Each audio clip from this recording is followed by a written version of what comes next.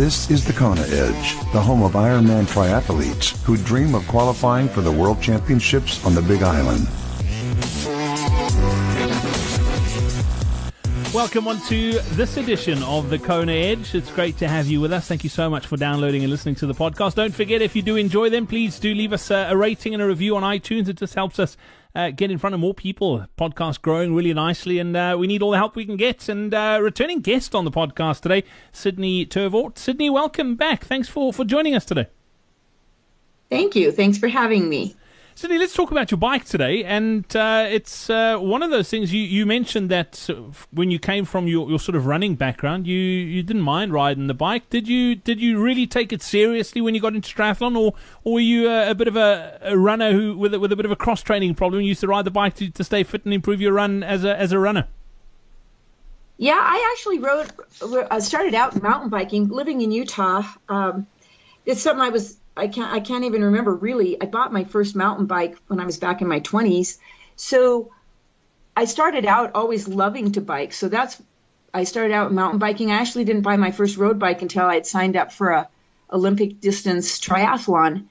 And so I was pretty strong on the bike when I started. And I think my love for biking is what has helped propel me forward with that and push me on that.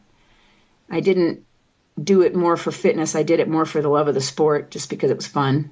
And mountain biking's pretty underrated. As much as you look at the sort of speeds and that you would generally go, and you look at the average speed, and people think, oh, gee, you're going so slow. But you mentioned the word strong, and that's what mountain biking does. It makes you incredibly strong, but it also helps with the bike handling skills.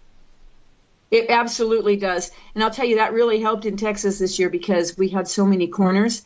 And I loved the bike course in Texas. I had a blast out there because it was flat, but I didn't mind the corners. The bike handling skills is something that I picked up in mountain biking that have carried over really nicely into triathlon. Do you still ride the mountain bike as part of your training? Not as part of my training, but I do it for fun with my husband and friends. Looking at what you've done possibly in the last year or two, can you put it down to one thing that you think has given you the biggest gains in your bike performance? Well, what keeps us solid in the bike performance is we have a really strong CompuTrainer program. And that's actually how I got in with this group with my trainers and the triathlon group that I'm in, Balanced Art Multisport. So we have a program that's put together by Dr. Max Testa, and that we do because obviously we don't have great biking weather here for a lot of the months of the year. So we're indoors, but it's very consistent, 2 to 3 times a week. People go, and so the CompuTrainer is what keeps our strength up, keeps me strong, and it's all intervals. It's painful. They're 90-minute sessions on Tuesday, Thursday nights is when I go, and then longer sessions on the weekends. And so I think that that's really a key to staying strong on the bike is to challenge yourself through the winter with these kind of training.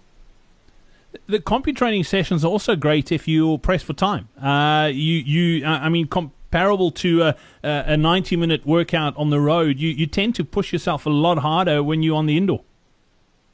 Yeah, I would agree with that because there's no coasting, there's no downhill stop signs, and it's designed with intervals and fast and then rest breaks, so it's designed to make you stronger.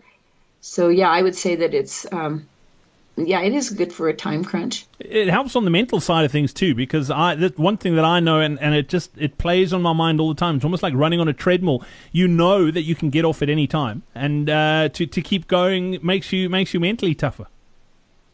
You know, that is a really good point, because when I go after work on Tuesday and Thursday nights, sometimes I'm just really tired. It's really nice to know that if I really want to get off and go get water, that I can do that. Yeah, and it's always dark outside, so in the mental aspect of being in a CompuTrainer class, again, with me, it's being around my friends and the team and having people to make it fun. What's your favorite workout? What do you love doing? You mentioned you said it with the swim sets too, and these ones. Do you love the ones that really push you hard, the intervals that really hurt? Oh, no, I find those necessary.